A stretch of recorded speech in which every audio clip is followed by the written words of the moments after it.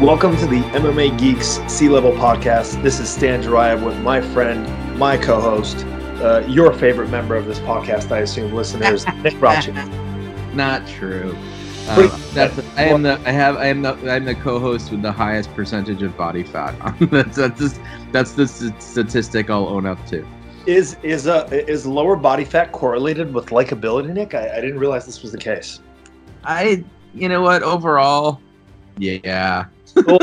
Stop it.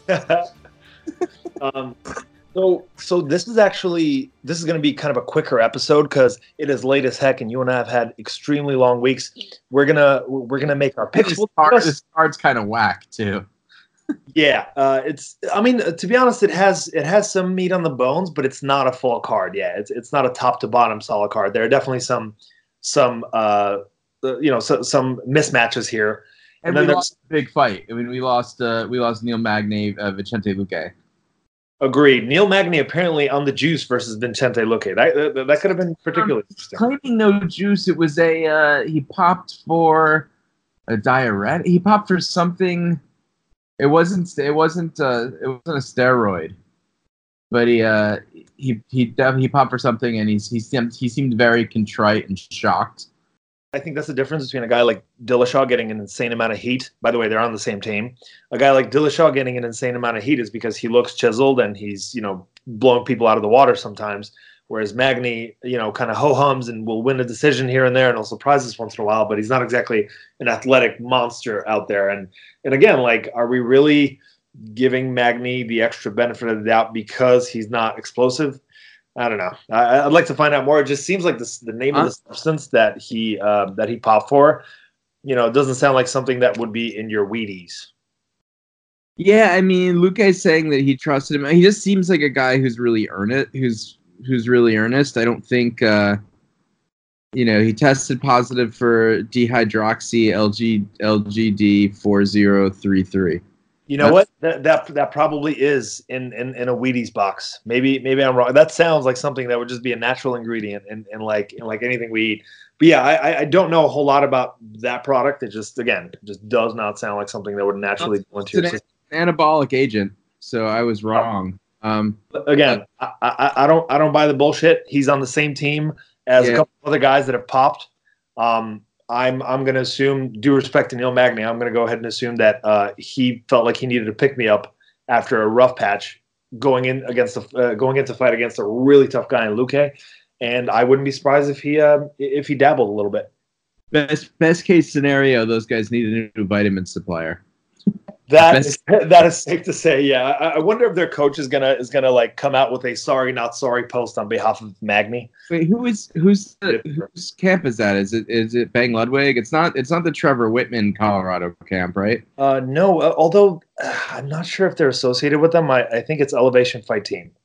Right. Which includes Bang Ludwig, at least with some of the fighters. I don't know that he works with the entire team, but certainly with some of the fighters. So last week, Namajunas Andrade, a pretty awesome main event in that they both got to kind of show what they're really good at. Rose was super smooth early. She looked so slick. She put a lot of damage on Andrade, probably more than Jędrzejczyk did in 5 rounds. And Andrade, it seemed to me like she was having more success in that second round. And it led into that takedown where Rose insisted on keeping that Kimura tight and got slammed on her head as as Andrade just basically picked her over. What did you think of that one, Nick? I thought I was blown away by Rose's performance in the first. I'd never seen her so sharp. That sniper jab, that's terrific footwork. She's always been great at distance, but to be that good at distance, but also that active and aggressive, I feel like usually she throws a little bit less. Usually, I just felt like that was a beautiful round of perfectly choreographed and timed violence with, I would think, an extremely high rate of contact. I think it landed a lot of her shots. Yes. I thought that she was outclassing her everywhere.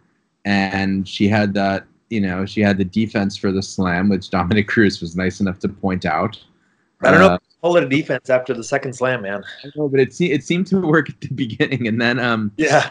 when she got it just happened. And my assumption is, and you would know better than I, it's a thing that in the women's divisions we've seen happen twice to Roxy Metaferri. We saw it in a Strikeforce fight with Sarah Kaufman, and then we saw it against a different opponent of hers. I can't remember who. And then a third time, it might have been in an Invicta. She had a triangle and was picked up, but she let go, so she was able to control where she landed. And I feel like for people training BJJ, the instinct to hold to maintain the hold, yes, it kicks in almost as a unconscious response. You don't think, you don't think, oh, I'm gonna let this go because I've got to make sure I don't get slammed in my head or neck. Right. And it would have been so easy for her to let go and therefore have some control over how she landed.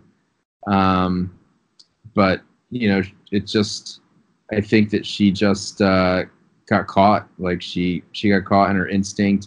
I think a lot about pro wrestlers because it's about how to take a bump. And it's a pro wrestling thing where they're always doing crazy moves, but they know how to fall and land on their back and make sure that the impact goes across their entire back. And it's just a very simple, easy mistake or forgetting something or instinct kicks in, and all of a sudden you've got a concussion or potentially a spinal or neck injury. And I just think that's what happened. It was I don't want to call it a fluke as Michael Bisping did, because it was poor. It was poor defense. It wasn't a fluke. Namajunas, as amazing as she was and as likable as she is, chose the wrong defense for the slam, and left herself susceptible to a head and neck injury, and hence she got knocked out. Yeah, you were saying that taking a bump thing, that's a factor, and that's something that they practice in judo as well. I think Namajunas would have been fine had the fact that she was holding on to that kimura as Andrade had her over her own head. Like the fact that she had the kimura essentially means that she's going to be stiff in those moments, and if she's stiff, and if you're stiff in a car crash, if you're stiff, falling down the stairs, if you're stiff getting slammed onto your head, it will hurt as much as it can. If you're relaxed, which a lot of guys, when they're getting slammed, they tend to just kind of like be ready for it and kind of stay relatively relaxed. Rose couldn't do that and hold a submission at the same time, and it definitely cost her. To your point about how Rose was landing at a pretty high clip early, I know as a counter fighter that there's nothing that'll make me look better than an aggressive opponent with poor defense. But it will force me to be busy. I'm going to land a lot. Yeah.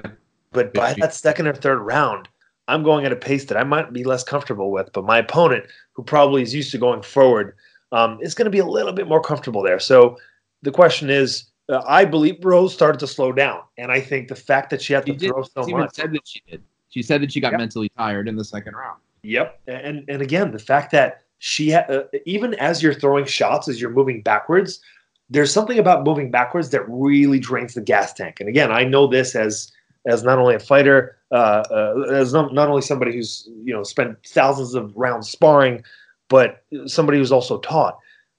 It gets you so tired to move backward. It's just not a natural thing for humans. And Rose was moving backward and cutting angles as she was landing those beautiful counter strikes. Yeah, it took a lot more energy than usual, and Rose usually slows down.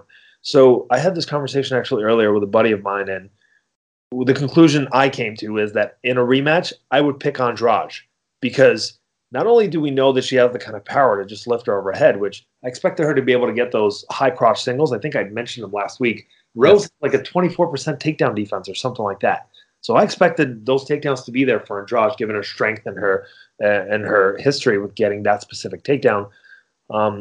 Rose was only going to slow down more, in my opinion, but you know what? It's not proven, right? We don't know. It didn't happen.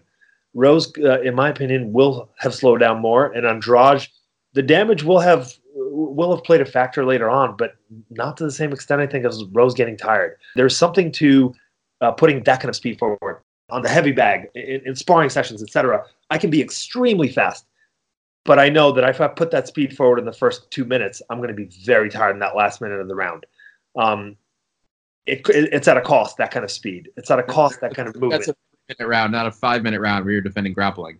Exactly. And yeah, like I just feel like the stylistic matchup, even though Rose looks so brilliant, if they forever only fought 2 rounds, I would pick Rose probably 8 out of 10 times.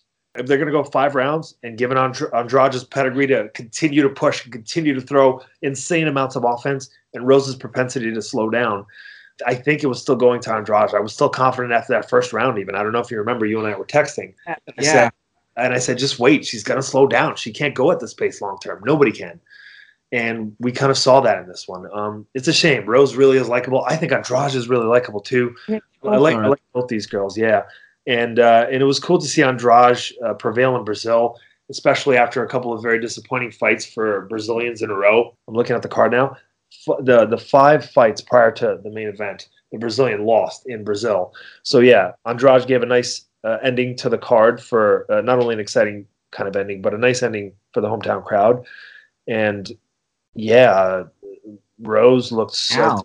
I mean, but now like I pick, as much as I like her, I probably pick Andrade over Michelle Waterson. I don't know if I pick her over Tatiana. Is it Suarez? Tatiana. Yeah, very curious about that. Actually, I'd like to see her next bout. Yeah. Very curious about that. I think she's fighting Nina Ansaroff, which I think is a very doable matchup for her. But Nina's takedown defense, training with her longtime girlfriend Amanda Nunes, I would imagine it could be up to snuff here. She might just be able to keep it standing long enough to win on the scorecards, but that'll be interesting. You're gonna win her that fight, and you're gonna have Michelle Waterson, and then one fight away from a title shot is going to be Joanna Champion, who, to be frank, schooled Andrade, save for like one brief scare in the first round.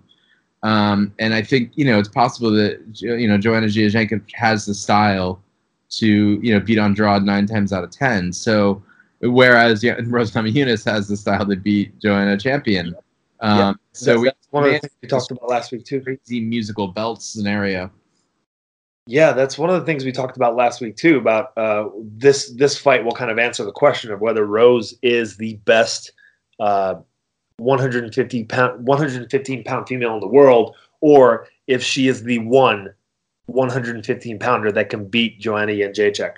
And again, some questions are still out there, right? We didn't see Rose fully slow down, but we saw the start of it. We didn't see Andrade become very effective consistently, but we saw the starts of it. We saw sparks of it. So I think there's still a couple of questions to be answered. I would love to see a rematch in the future, just not right away. I think Rose needs a confidence boost. Well, she seems like she doesn't know if she wants to do this anymore. She's saying she wants to do other things with her life. So, we'll see. She's always she's not a UFC fighter. She definitely she seems great. Like she's certainly very young and doesn't have a ton of fight experience. I still think she only has something like 12 or 13 fights, something like that. Yeah, she's 8-4 now, but I will say Rose has a lot of mental baggage. She's lived through some tough times in her life, and that's before her MMA career. Right. And I think that's the main reason for her immediate reaction after the bout.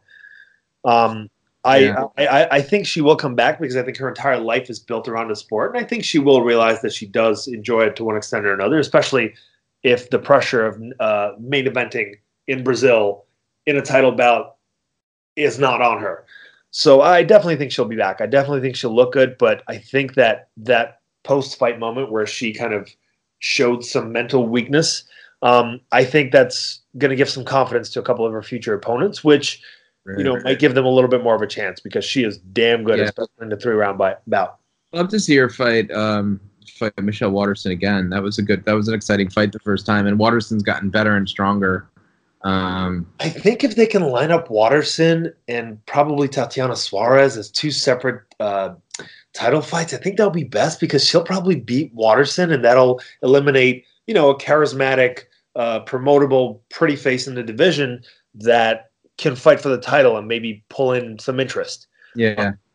I don't know if the UFC would feed a possibly retiring Rose, a Michelle Waterson to a possibly retiring Rose Namajunas, but I wouldn't mind seeing the bout. I think I think Waterson probably would avoid the mistake that she made that cost her that bout. It was that side kick, I think, that allowed Rose to take her back. Jared Nanier. Oh, yeah. Anderson Silva, his body broke. No fun. Jose Aldo looked,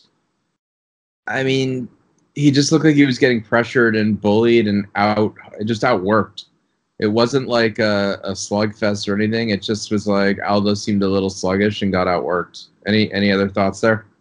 Yeah, Volkanovski basically used the Holloway versus Aldo game plan in his last bout against Chad Money Mendez.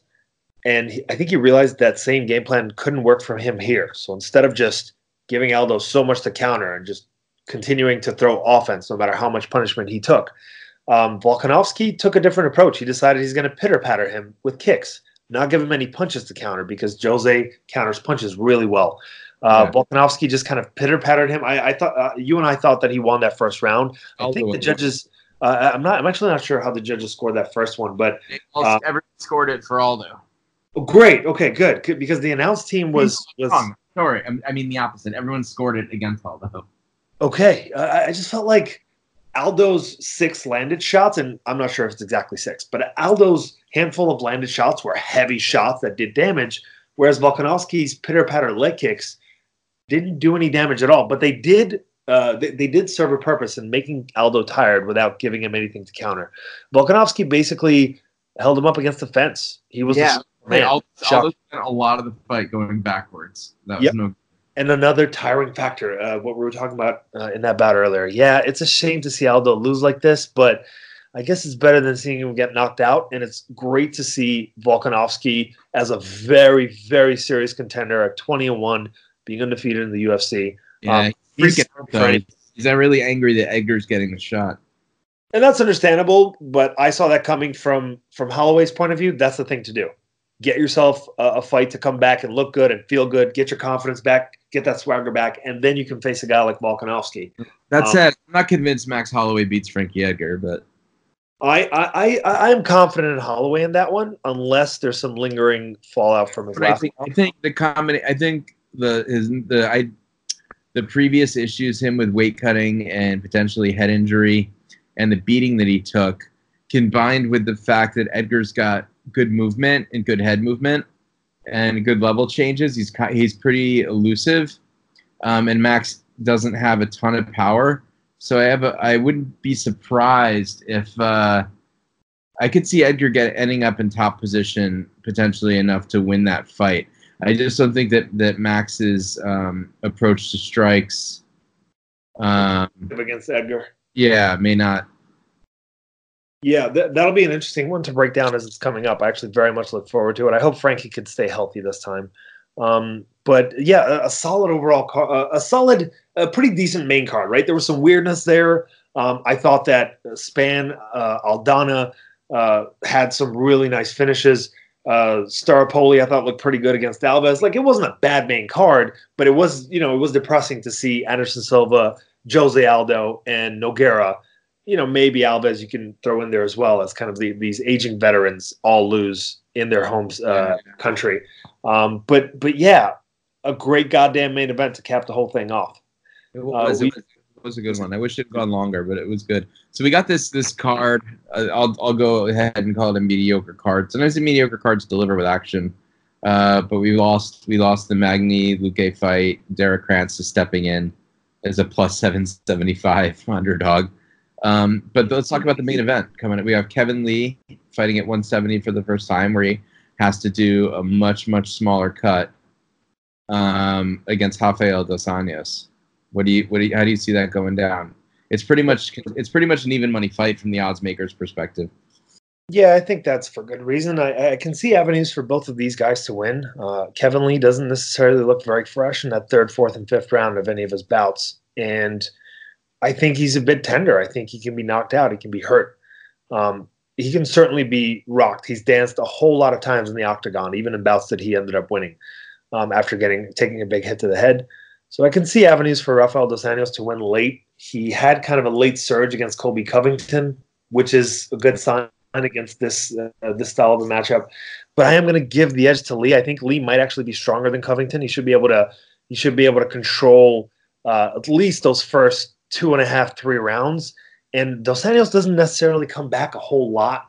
He usually starts winning and then keeps winning until he finishes. He's not a guy to often come back and win, even though he showed a little bit of that against Covington. I'm going to favor Lee here. I think the odds are accurate, but I think Lee's style has given Dos Anjos a lot of trouble in the last few years. Yeah, I agree. I've got Lee on this winning comfortably. I think that the not having to cut weight is going to make a big difference for him. I think we're going to see a really good Kevin Lee. Javier Dos Anjos, ever since he lost the belt to Alvarez, I just don't feel like he's looked that great. I feel like he seems to step. There was a period of about 18 months where he just looked like a world beater, and since then, he's got a lot of guts, but he just always seems to come up a little short. And I think that Lee's grappling and top game are going to win the fight for him. Yep, same page there. Antonio Carlos Jr. Is going in against Ian Heinisch. I think it's fair to say that both of these guys are prospects. It's a shame one of them will have to kind of take that step down the ladder. Carlos Jr. has a lot of experience in the UFC. I think he's something like 6-2 there. And Ian Heinisch came in his UFC debut and beat Cesar Ferreira, which is really impressive and not a much different style matchup. What are your thoughts on this fight, Nick? I like in favor Antonio Carlos Jr. I've enjoyed watching him fight. I think he's got a bigger upside than Heinisch. What are the odds? Let me see what the odds makers have. They're favoring Antonio Carlos Jr. as well. I don't expect it to be like a barn burner of a fight, but I think ACJ is gonna probably win by decision. Yeah, I'm giving him the edge as well. I can see Heinisch's pressure coming through here because Antonio Carlos Jr., when he lost to Dan Kelly, a much less athletic, much less quick, and just a guy with less power than Heinisch, was able to kind of push him around and make him lose his gas tank. And not only did he lose to the guy, but he lost him by ground and pound in the third round. Dan Kelly doesn't finish a whole lot of guys. Pat Cummins is another guy that has a win over him. So I can see the forward pressure wrestler having success, but I think the experience difference in the UFC will be a factor. I also expect Carlos Jr. to be a little bit bigger, and his excellent ground game is probably a big factor here as well. I could see Ian tiring him out toward the end of this bout, but I'm going to give the edge to Carlos Jr. here, who is the more experienced man at a higher level. And you know what? I will say one thing about Antonio Carlos Jr. His wins, they're not exactly high-level names, right?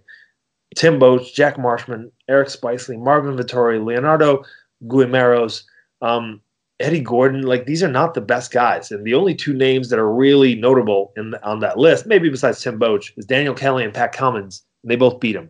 So I think we've yet to see just how much of a prospect he is. He clearly lost hard against Kelly and just gave up mentally. He still has better scalps than Heinisch does. Agreed. I agree with you there. But again, I question his heart based on that one Kelly fight, and I'd like to see him in trouble and work his way through it. And I hope we get the chance to see that here because I was really disappointed when I saw that fight because I thought we just drained a prospect down the toilet. I think it was a case of someone just Dan Kelly is very good at doing what he does, and if you're fighting a guy that looks like that's that old, and what you're doing isn't working, and what he's doing is working. I think probably what happened is he kind of mentally froze. I mean, I remember that fight. Yeah. It wasn't able to go to plan B or adapt.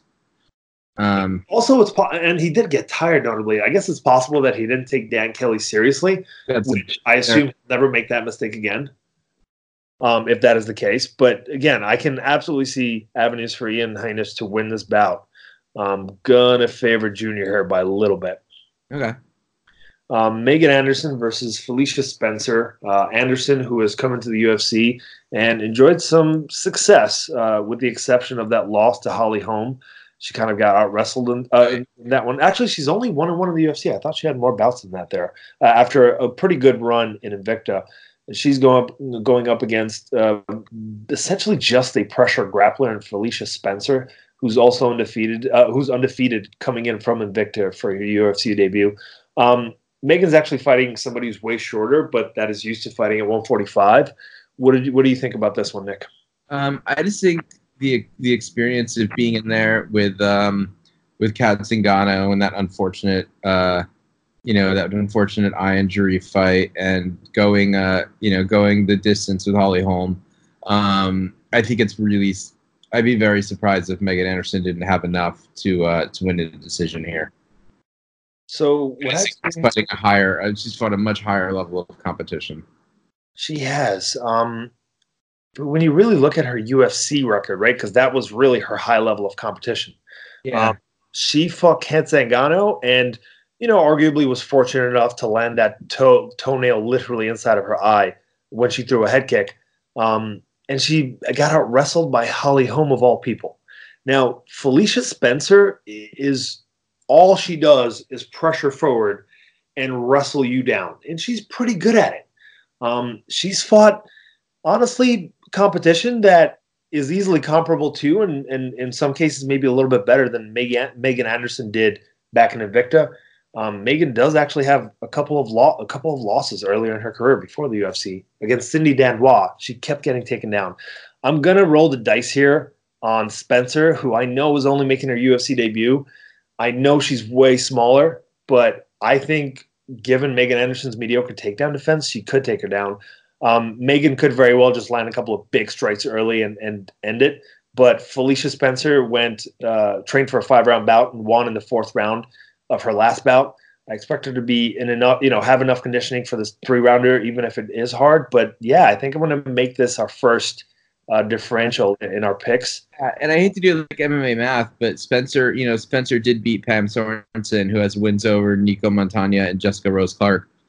Wow, that is. I didn't realize Pam Sorensen had those kinds of wins. What's that? Well, that's an opponent of someone that Spencer. That's a former opponent of Spencer's. That's actually the only bout that I was able to that I had time to watch on Spencer, and I kind of skipped through most of it. But Pam Sorensen bout.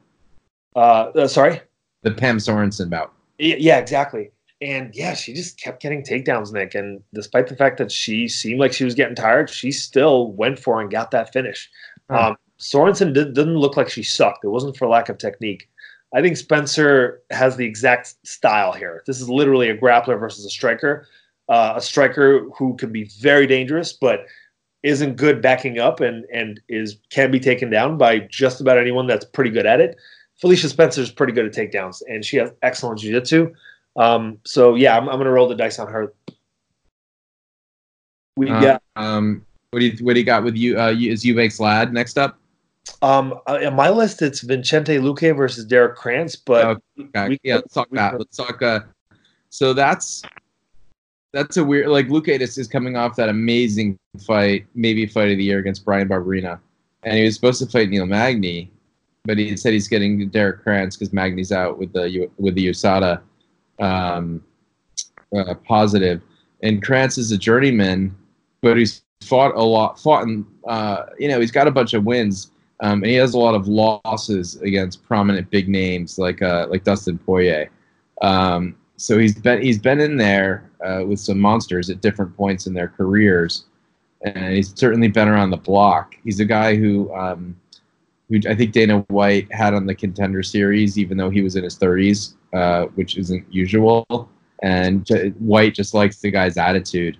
So here he is fighting fighting a guy that's got some real thunder in his hands, and is favored at up to minus 1,200 favorite in Vicente Luque. So I mean, it's kind of like you could pick Krantz, but it's picking a wild upset. I'm gonna go with Luque just because I haven't seen enough tape on Krantz. And resume-wise, and what Luque showed in his last fight, I just see him being cautious, effective, and probably landing a couple of big hooks in the second round to close it out. Yeah, unless the short notice thing gets into Luque's head, and Krantz proves to just have an impenetrable chin, I do. I favor Luque. For the record, the last time Krantz has been knocked out was back in 2012. Not only does that show that he has, and that was something like 15 or 20 fights into his career. So that not only shows that he has serious experience, but he's got to have a pretty decent chin if he's fought 34 times now, and I believe only been knocked out once much earlier in his career. I do favor Luque. He's a real prospect, and he persevered and worked through some tough times against Brian Barberena and got that late finish, which is impressive because his third rounds are not his best rounds generally, and Barberena is not a guy to get tired. That damaged war, and he's going to do the same thing to Krantz here. Krantz actually is not in a terrible mental position here because he didn't really have to worry about fighting this monster for the last 2 months. He had like a week notice, and he's rolling the dice. He's taking a chance. He's probably getting a lot of positive press. So he's get another fight out of this. He's doing, he got himself. He wanted a UFC contract. He's got a UFC contract. He's probably going to be in for 3 fights. Yeah, but probably a much kinder style matchup next time. But I expect Luque to do his thing here. He's a blue chip prospect, and I think it's time we see him against somebody in the top 6 or 7 after this bout. What do we got next on your list? Charles Oliveira versus Nick Lentz, both super experienced in the UFC. Why do we need to see Oliveira destroy Nick Lentz again? Are we on the same page on this one? I mean, kind of. I really enjoyed their first 2 fights. Me too. Nick Lentz is super tough. I love his style. The problem here is that Lentz is hung around doing what Lentz does. He's a really effective grinder. He's tough as nails. But the fact of the matter is, a younger, more reckless, and more privy to mistakes, Charles Oliveira, landed an illegal blow, but was on his way to winning the first bout, and then won handily in the second bout. And we've never seen the guy look better. He's really come into his prime. So how he doesn't get a quick sub here, the first or second round. I don't know. I like watching these guys independently. I like watching them fight. I don't mind the random trilogy now and again. It's a trilogy that no one asked for. I think it's kind of funny and goofy when the UFC does this, but why not? They must want to fight again. I mean, otherwise, why would who's doing the booking these days? Sean Shelby. I think Sean Shelby just really doesn't like Nick Lentz, but fair enough. I'll take your take on it. I think your respect and like for Nick Lentz. I think the fact that Nick Lentz came through for you as an underdog in the last bout as one of your winning picks, I think you've got to go all in, Nick. The guy's got great wrestling. He's got so much experience. No, dude, we're tied now. It's 6-6-3, I think. Yes. I am not picking Nick Lentz to win this fight. I think he didn't have very many moments in the last bout with Yeah, I agree. Oliveira. I agree. If, on the feet, he's in trouble. On the ground, he's in trouble. But he can kind of decide where they fight. I mean, I guess I don't know if that's good news. He's going to get smoked here, and I hope Oliveira can fight some top 5 guys because he's got that kind of skill. I'd like to see if he has developed that kind of heart over the years. I think he's always going to do very, very well in the top, against guys just outside of the top 5, I think, or maybe outside of the top 10. I feel like his size and strength aren't great, and when you're dealing with guys with fantastic jiu-jitsu defense, he just is gonna. He's not. I don't think he's ever going to be able to beat a Ricardo Lamas, a Paul Felder. The powerful wrestle boxers, I think, are always going to, find his chin. And it's about them being powerful, not about him being chinny. But they're always going to find his chin before he finds the sub. I think he's got a ceiling, and at best, I think we're looking at a top 8. He's a top 8 guy in the division. Yeah, I can agree with you there. But again, he does have the skill. I think he's always entertaining. He's never. I don't think the guy's ever had a boring fight. I agree. I mean, his last. Looking at it, hang on, is this him right here? His last 1, 2, 3, 4, 5, 6. He has not had a fight go the distance since he fought Edgar 6 years ago. Wow, that's actually pretty surprising. He's a goddamn finisher. He did go to decision 4.5 years ago with Jeremy Stevens. Yeah, that's actually a little bit surprising that fight went to decision. But yeah, he's a finish or be finished kind of guy. Once he is not dominating you, you're probably about to finish him. But if fights without a decision, I mean, that's a lot in the UFC. I agree, but again, he's a killer, be killed fighter. He doesn't have much heart necessarily. He's not very durable, and he's seriously a finisher on the floor. He can submit black belt down there. Yep. So let's breeze through the rest of these 8 bouts. We've got Austin Hubbard versus Davi Ramos. I favor Davi Ramos. He's a decent sized favorite for good reason. I expect him to wrestle him down and submit him as long as he doesn't play around on the feet. Yep, and I favor Desmond Green over Charles Jourdain. They must be high on Green. They're giving him a lot of fights, a lot of favorable fights. I agree. For a guy coming out of a car accident where a woman was killed and he was possibly to blame, I think it's a little weird, but he'll probably get an exception to use steroids shortly. I mean, that kind of thing can get you some goodwill in the UFC. We didn't talk Aspenlad Sajara Eubanks, did we? No, I still have that on. That was the next card that I had on the topology page. But again, I'm not sure what's accurate here because there've been some shuffling on this card. So I favor Des Green as well over Charles Jourdain. Des looked really good in his last bout, and I think he's putting out some muscle. He has the skills to be a top guy, not champion, but a top guy, and it's just about putting it together and actually putting his foot on the pedal in order to win. He can be real passive, and that's his big weakness. Aspen Ladd versus Sajara Eubanks. I really like the fight on paper. I'm going to favor Ladd because from what I understand, she has a win over Eubanks. I do have trouble picking against Eubanks, who I think is a much improved, really strong, really powerful fighter. But she is coming up to 135 for this bout since she couldn't make weight last time against Roxanne Modafferi. So Aspen Ladd's the pick for me. Yeah, likewise. She beat 2.5 years ago. She beat Eubanks, and the fact of the matter is, Eubanks was very, very strong at the lower weight, very powerful, but she makes a lot of tactical mistakes. I don't think that she's got great technique, and when she loses that strength advantage, I don't at this new division, I don't see it going well for her. So I have Aspen Ladd winning again by comfortable decision. I can actually see several people that Eubanks can beat in that top 15, but I think Aspen Ladd has got a higher upside. It's probably a naturally bigger. Like she might, from what I understand, she seems stronger than Eubanks in their last bout. A buddy of mine told me this. So yeah, if that's the case, that's really impressive for Ladd, who's 7-0 and rising quickly. I've got Michelle Pereira versus Danny Roberts, a really interesting bout. Pereira, who's just like, he's known for his insane flips and somersaults into people's guards and all kinds of insanity. He's been looking good over the last few years. I believe going with 6-1 in his last 7 bouts. I can absolutely see Pereira landing a big one on Danny Roberts, who doesn't have the best chin and in a firefight tends to make mistakes. But I expect Michelle Pereira to get tired as the bout goes, and for Danny Roberts to be able to either land something good late or take a decision. What was Danny Roberts' last bout? He lost to Claudio Silva in just this kind of crazy bout in which that weird ending, right?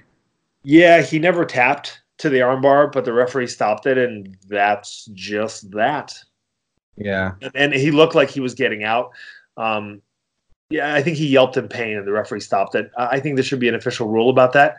If the rule is that yelping in pain is a submission, then I'm into it. But if you yelp in pain for a second and then you get out of a submission, I don't know that it should be that simple.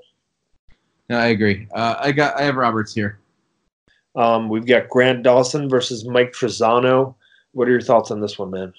I don't know too much about either of these guys, to be honest. But just looking at the line, I'm gonna go with Dawson. Dawson's a great offensive grappler, but I don't know that he'll stay fresh long enough to beat Trizano. I know Trizano makes mistakes, but I'll pick Trizano here, but I can totally see Grant Dawson out grappling him. Yeah. Pat Cummins versus Ed Herman. I can't believe this is a fight. I know. I'm kind of curious about it, though. Like, Ed Herman's a pretty good fighter. He's an entertaining fighter, for sure. He's been around forever. Yeah, he has. I'm actually looking at his Tapology page, and that must have been from like UFC 143 Diaz versus Condit. He looked so in shape, Nick, at 185. I And remember.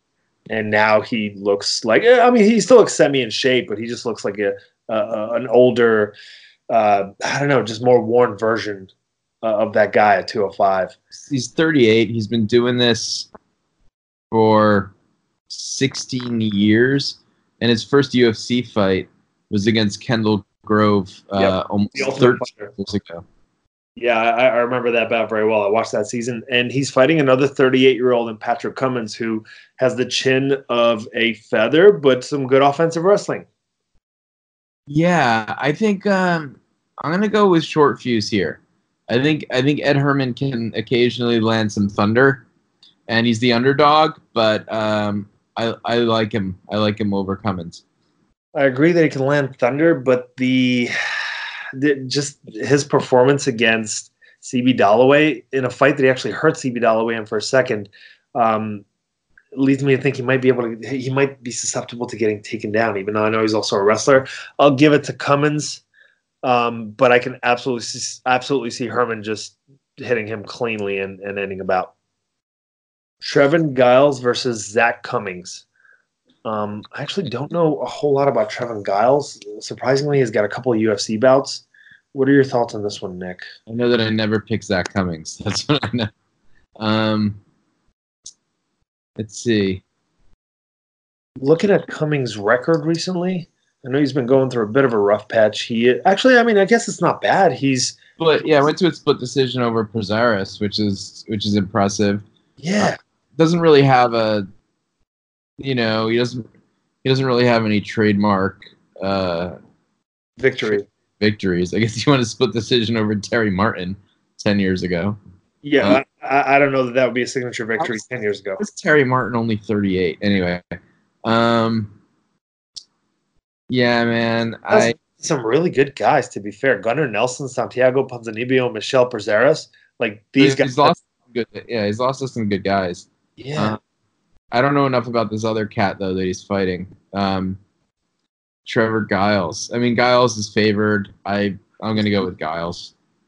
I guess I'll go with Giles too. I think he's a power guy. He's got several knockouts on his record. Yeah, actually, Cummins has a really good chin, but I guess I'll favor Giles because I wouldn't necessarily want to win or loss to depend on this one. He's got some power in his hands and pretty athletic, I guess. So maybe he'll have enough for Cummins, who again only really loses to really good guys. Julio Arce versus Julian Erosa. Arce should be favored here. I'm not looking at the odds, but I can only imagine. I think Arce should be able to do most of what he wants and rough up Erosa for a second or third round stoppage. Yeah, I agree. He's massively favored. I mean, he had those two losses against Brian Kelleher, who's a talented guy, and then he lost his split decision to Shaman Moraes, who's also a very talented, athletic guy. He's a New York guy. He teaches MMA in Queens at one of the Tiger Schulman gyms. I don't usually pick Tiger Schulman fighters to win. I feel like they always run into like game planners. I feel like the Tiger Schulman fighters often don't have a plan B. That's interesting. I'll pay attention to that. I'm very curious. Actually, Julio Arce, specifically, Julio Arce fought against one of my teammates back in the day, and I think he got a knee bar submission, if I remember correctly, over my teammate. So yeah, I've kind of had him. I've kind of had him on the radar for a little bit of time, and then was surprised to see a solid record on the local scene a couple years later, and then his UFC debut was inevitable. Yeah, this seems like pretty much a gimme fight for the guy after they gave him a pretty tough style matchup against Shaman Rice. He should be able to roll here.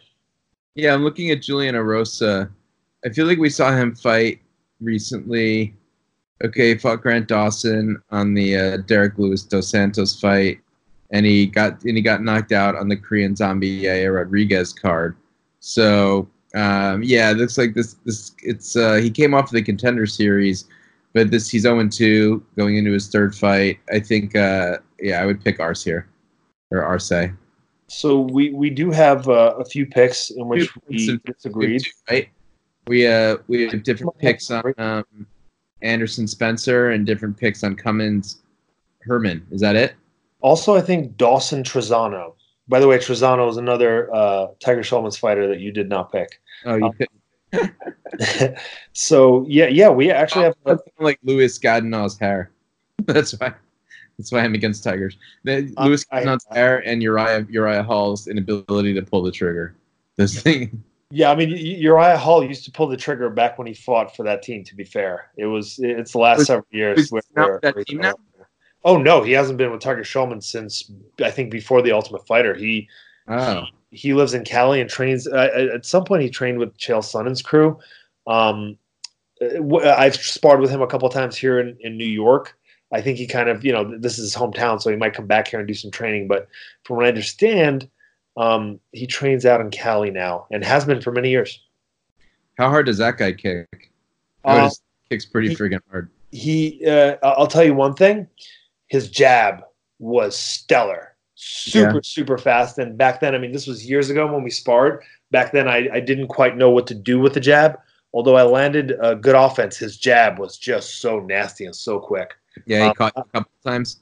Yeah, he did, absolutely. I would love to spar with him now, given how much I've improved since then. But yeah, there's actually a good chance we'll run into each other in one of these gyms. I actually saw Neiman Gracie at Mendez Boxing earlier today. I was on the way out. He was on the way in, but hopefully we can meet up and spar next week. He's fighting Rory McDonald for the welterweight title of Bellator, so it's pretty exciting stuff. Undefeated. If you want, I can teach you to do the Rory Deadeye, so that if you're sparring with him, you can do the.